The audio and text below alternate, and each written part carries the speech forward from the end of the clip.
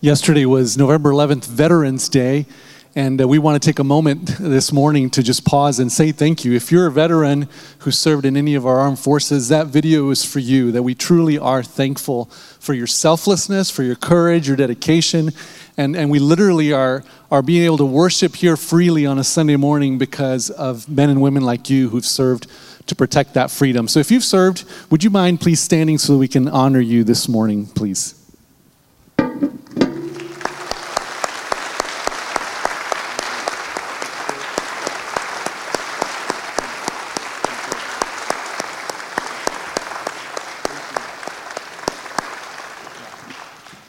Thank you. Thank you for your service.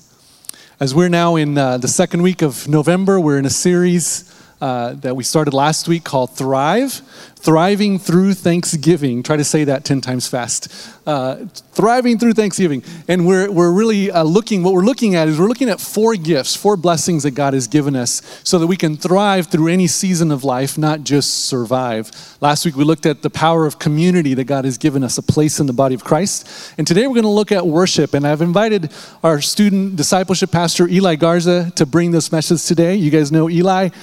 He is not only a great student discipleship pastor, but he's also a gifted worship leader. He's passionate about worship, not just in music, but in our way of life. So I trust you'll be blessed and challenged by the message today. So thanks, Eli. Thanks, Pastor. Well, good morning.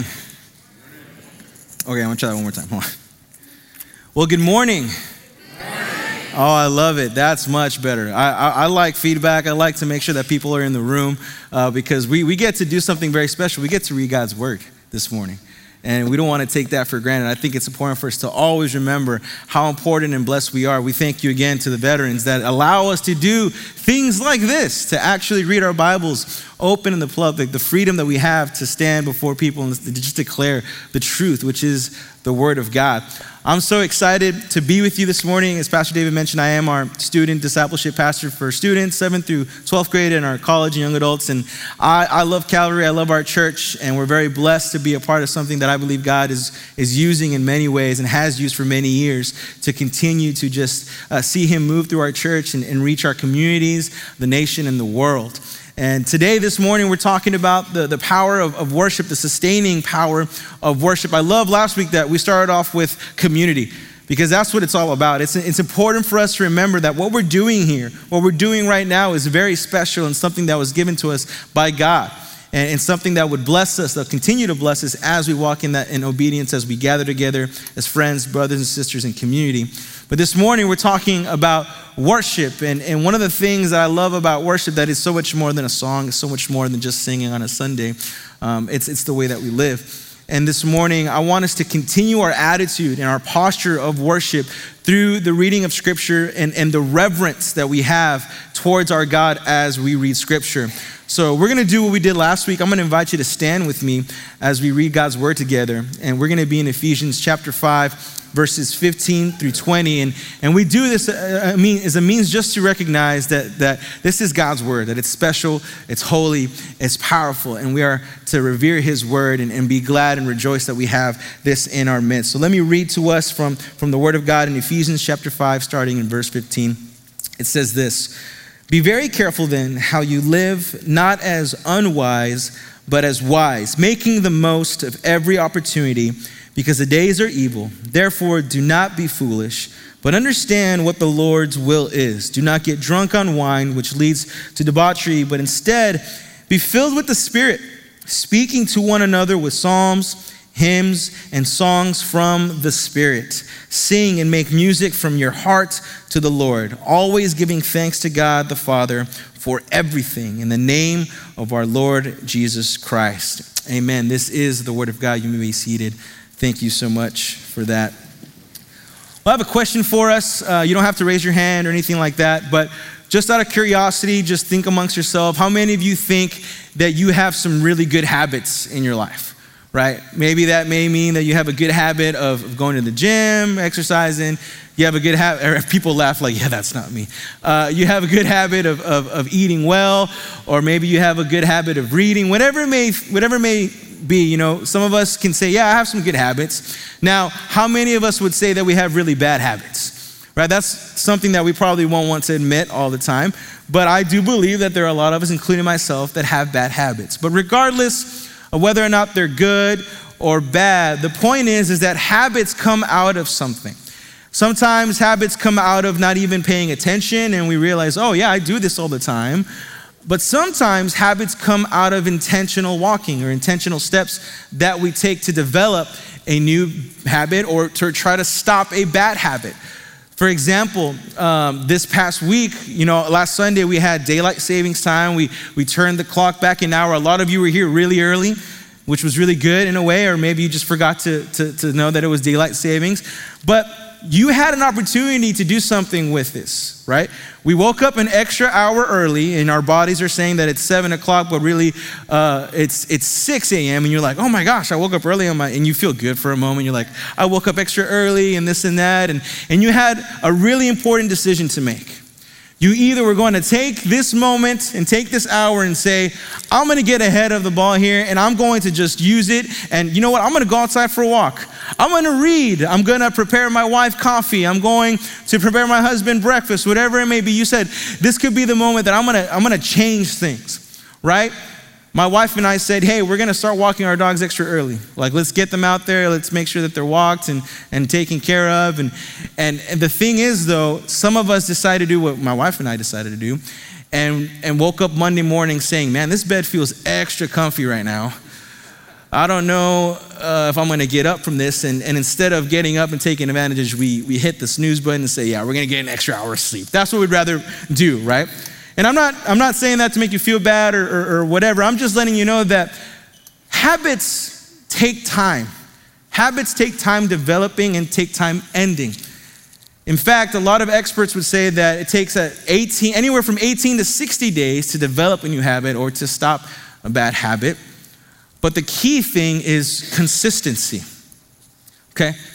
I wasn't just gonna fool myself and wake up on Monday morning saying, okay, from now on, every day I'm gonna start walking with my dogs. No. I didn't have that habit beforehand, so what makes me think that I'm gonna do it right now, right? It's developed over time, and the key aspect is consistency. When you go to the gym, you're not gonna get ripped in one day after 5 hours. You'll probably die, right? But it takes years. Some of the most extraordinary athletes have taken them years to get to the physical fitness that they're at. It takes consistency, and here's what I believe God is calling us to remind ourselves of this morning, is that worship needs to be consistent. Worship is so much more than what we do on a Sunday morning, that worship is constant. True worship is constant. In fact, you see in Ephesians chapter 5, the very first verse, he says, in verse 15, he says, be very careful then how you live, not as unwise, but as wise, making the most of every opportunity because the days are evil. What we see here is Paul is shifting the mindsets of the believers into an expectant way of living. Because from chapters 1 and 4, he is telling this church of who they are now in Christ and their identity and how God has redeemed them and they're no longer slaves to sin, right? But now he's saying because of this, in chapter 5, he takes a turn and he says, but because of this, this is how you are to live consistently. And the way that you live consistently, the way that you experience true worship is by doing it constantly. See, God has given us the gift of time. And he warns us here that we need to make most of every opportunity. If we are not good stewards of our time, if we don't manage our time wisely, there are opportunities for things to go really bad. There are opportunities for the enemy to come in and try to steal, kill, and destroy what God has already established or distract us from what God has established or called us in our identity in him. God is wanting us to be good stewards of time, that we manage our time wisely and take opportunities that we have been given to glorify him in the way that we worship, in the way that we live out our lives, that we would glorify him and direct our mindsets towards him. One of the people that did this the best was David, King David.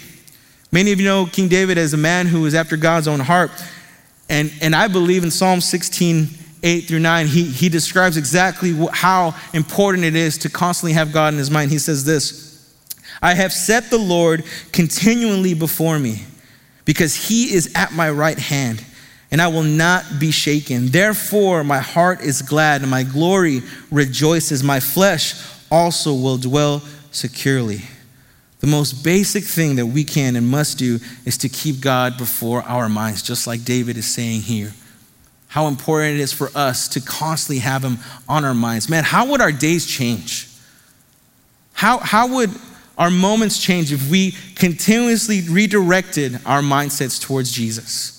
How would that impact our lives? Think about that for a moment. How would it impact our lives if in a moment of distress or anxiety that we would redirect and shift our eyes onto Jesus and reminding ourselves of who he is, that he is at our right hand, that he hasn't failed us and he never will, as we just sang about this morning. Dallas Willard is a pastor, a professor, and I read one of his articles this week preparing for this, and I love his idea or his message on the presence of being in the presence of God. And I want to read just a small excerpt from this passage because I think it's very powerful. He says that the constant, having God constantly in our mind, that this is the fundamental secret of caring for our souls. Our part in thus practicing the presence of God is to direct and to redirect our minds constantly to him. In the early time of our practicing, we may well be challenged by our burdensome habits of dwelling on things that are less than God. But these are habits, not the law of gravity, and can be broken. Therefore, a new grace-filled habit will replace the former ones as we take intentional steps toward keeping God before us. Soon our minds will return to God as the needle of a compass constantly returns to the north. If God is the great longing of our souls, then he will become the pole star of our inward beings.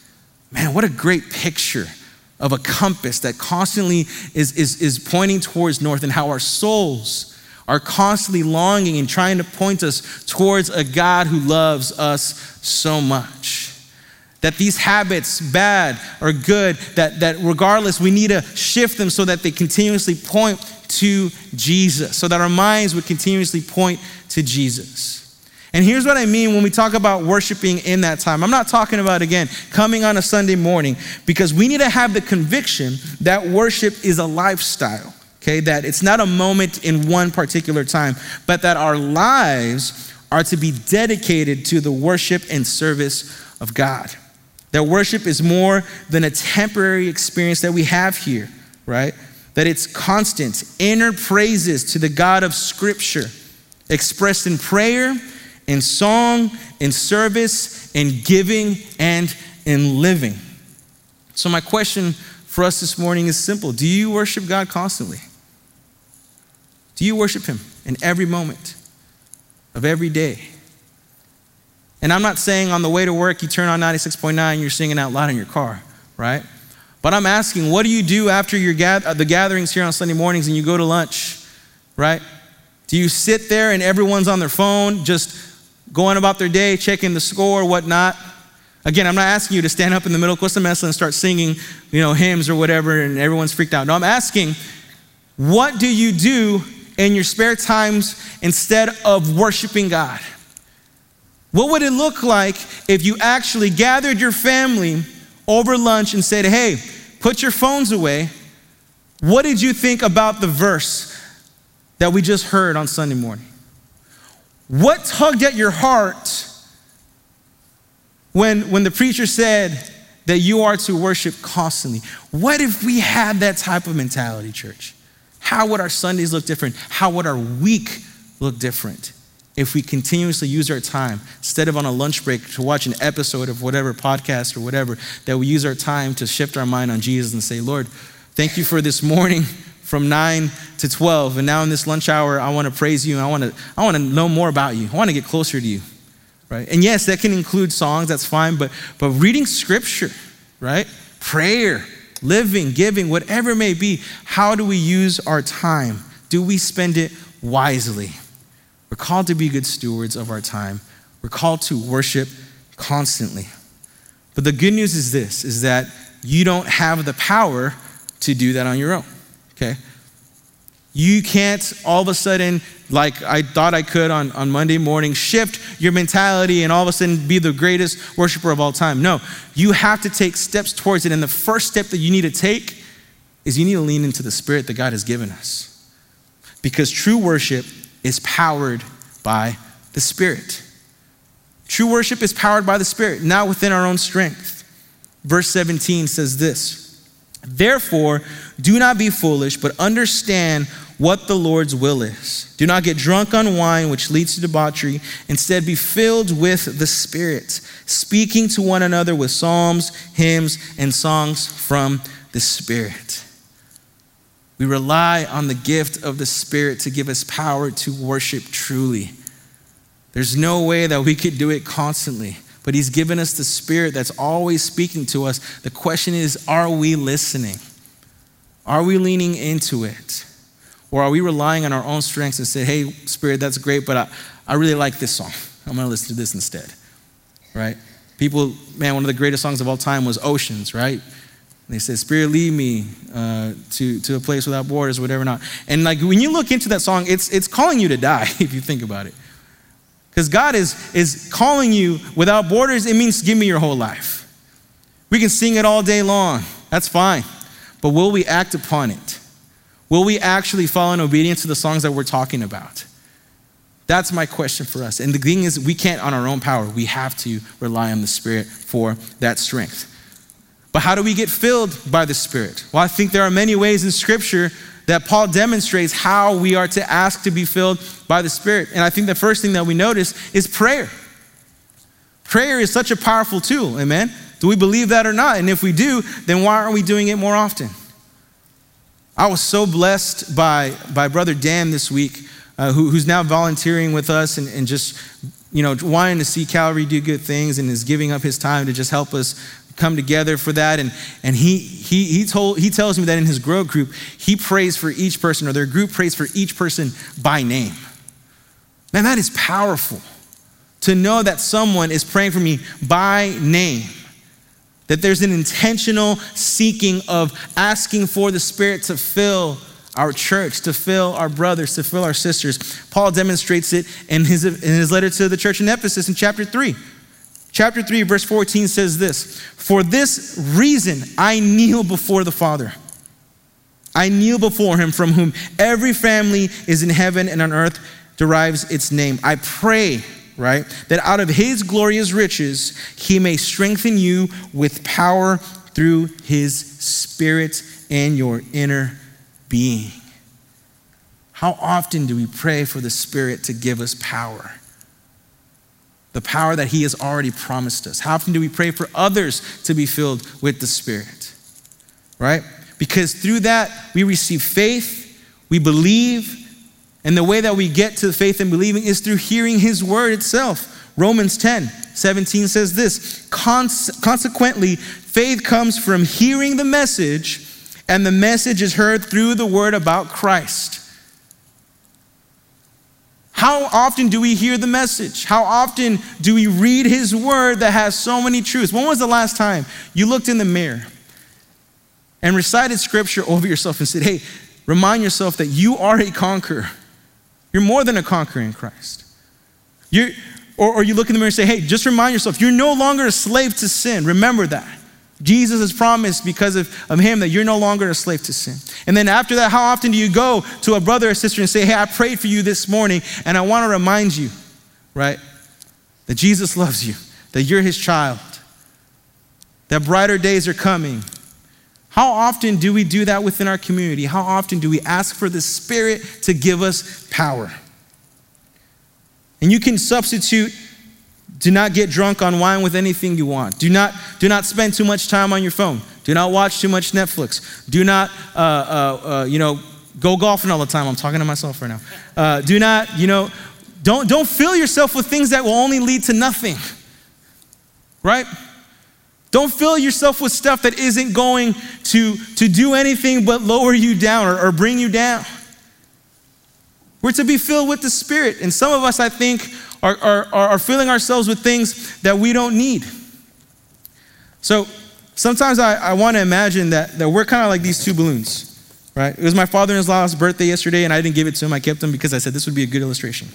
I'm just kidding. I gave him a gift. But I think about these two balloons. They look the same. They're both blue. You know, you can say that, let's say these balloons are both believers. We know their identity. They come to Calvary. They're invested. That's great. That's awesome. But one of these balloons isn't necessarily relying on the Spirit, but is relying on everything that they do. They go to Bible study, they read, they pray, they go to church, they give. They're relying on everything except for the Spirit. And what ends up happening, though, is as we fill our lives, you will see two different people. You'll either see someone who's being lifted up or someone who continues to sink. Why? Because we are relying on things, filling our minds, our souls with stuff that doesn't lead to anything but death, instead of relying on the Scripture. And notice that this balloon is wanting to tug me to something bigger, right? This balloon is going up, and it's representing the Spirit that's supposed to be filled, that we're supposed to be filled by, and it's saying, hey, look up.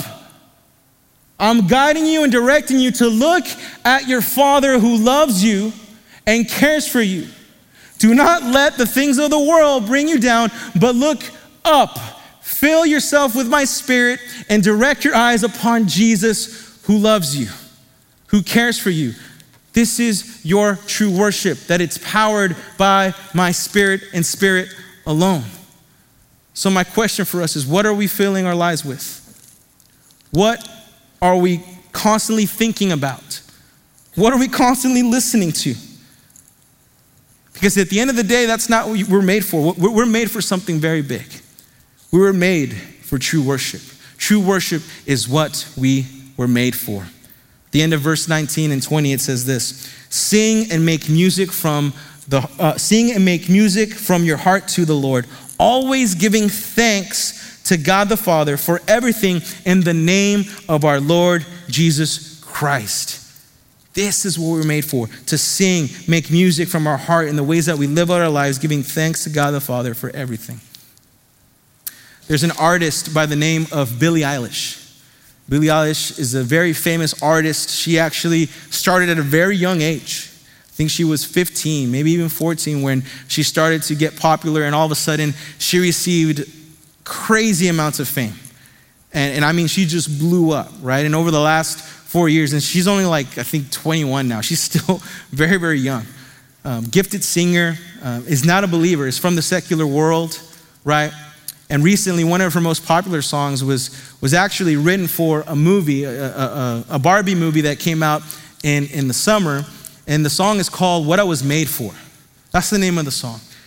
And I was reading an article about it, and she mentions how, you know, at first she was just writing the song for the movie because she was hired to do that.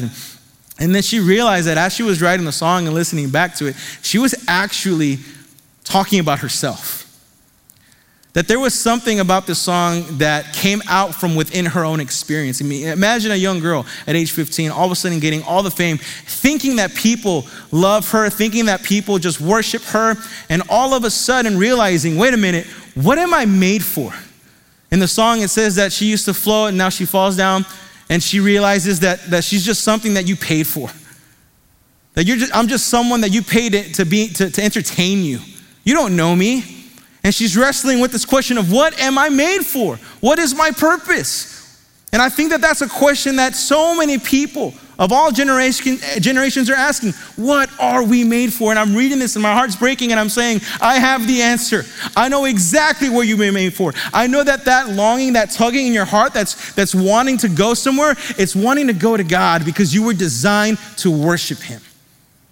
We were made to worship God. That's the answer. If only you could see, if only someone could point you to Jesus and remind you that you're beautifully designed. You bear His image because you were created to worship Him in relationship, in communion, walking out every step of the way with Him. That's what you were made for. And we see it in Scripture in Genesis 1:26 when God makes mankind. He establishes exactly what creation was made for. It says in Genesis 1:26, He says, then God said, let us make mankind in our image, in our likeness, so that they may rule over the fish in the sea and the birds in the sky, over the livestock and all the wild animals, and over all creatures that move along the ground. They were made to worship God. How? How? By ruling over the fish, by having dominion over what God prepared, by enjoying God. That's what they were made for. Their true worship is enjoying Jesus and what he has prepared for us through work, through service, through singing, through prayer, every aspect of our lives. Romans 12, verse 1 says this, therefore I urge you, brothers and sisters, in view of God's mercy, to offer your bodies as a living sacrifice, holy and pleasing to God. This is your true and proper worship. This is what you were made for. That every aspect of your life, whatever you do, whatever it is, that you glorify God. Whether it's in business, in your academics, in your career, whatever it is, you glorify God every single moment. Because of how blessed you are, you point to people of where that blessing comes from. This is your true worship. And there's only one person who ever gave us the best example. There's only one person who lived this out perfectly, and his name is Jesus. He is the one who was a living sacrifice. He is the one who is holy. He is the one who is pleasing to God. He is the one who gifted us what it looks like to have true and proper worship. May I submit to you, friends, that thriving in worship is simply living out what we were made for. That in every aspect of our life, it would act as a living sacrifice that points everyone and everything to Jesus. That thriving has nothing to do with our own personal gain, but everything to do with glorifying to the one who is worthy of all the honor, praise, and glory. That is thriving in worship, living out our lives in the way that God designed us to live out our lives. And that one day, we could recite this psalm in Psalm 90, verse 14, over ourselves, over our children, everyone, that the Lord would satisfy us in the morning with his unfailing love, that we may sing for joy and be glad all our days. That we would enjoy being with Jesus, that we would enjoy worshiping God constantly, that we would enjoy being filled by the Spirit, and that we would enjoy living out what we were made to do. May you go and worship our King with reverence, with excitement, with obedience, by living out the relationship that Jesus has established with us. That the power to live at the center of God's will is given to us as we worship him. That the power to live life to the fullest is found in the practice of worship. That we were created to worship God, and we can tap into his divine power only when we consistently worship him. And maybe some of you need to just take that first step and saying, how do I do this? Come to know Jesus. Surrender your life to him, to the one who loves you, to the one who's able to give you life because he is life himself, to the one who laid down his life so that you would be saved. Come to know him. And if you know him, come to surrender the things that keep you away from constant worship. Surrender the things that are in your heart that say, this is keeping me from worshiping you constantly, Lord. Maybe you're relying on your own strength. Surrender that to him and say, Lord, fill me with your Spirit right now.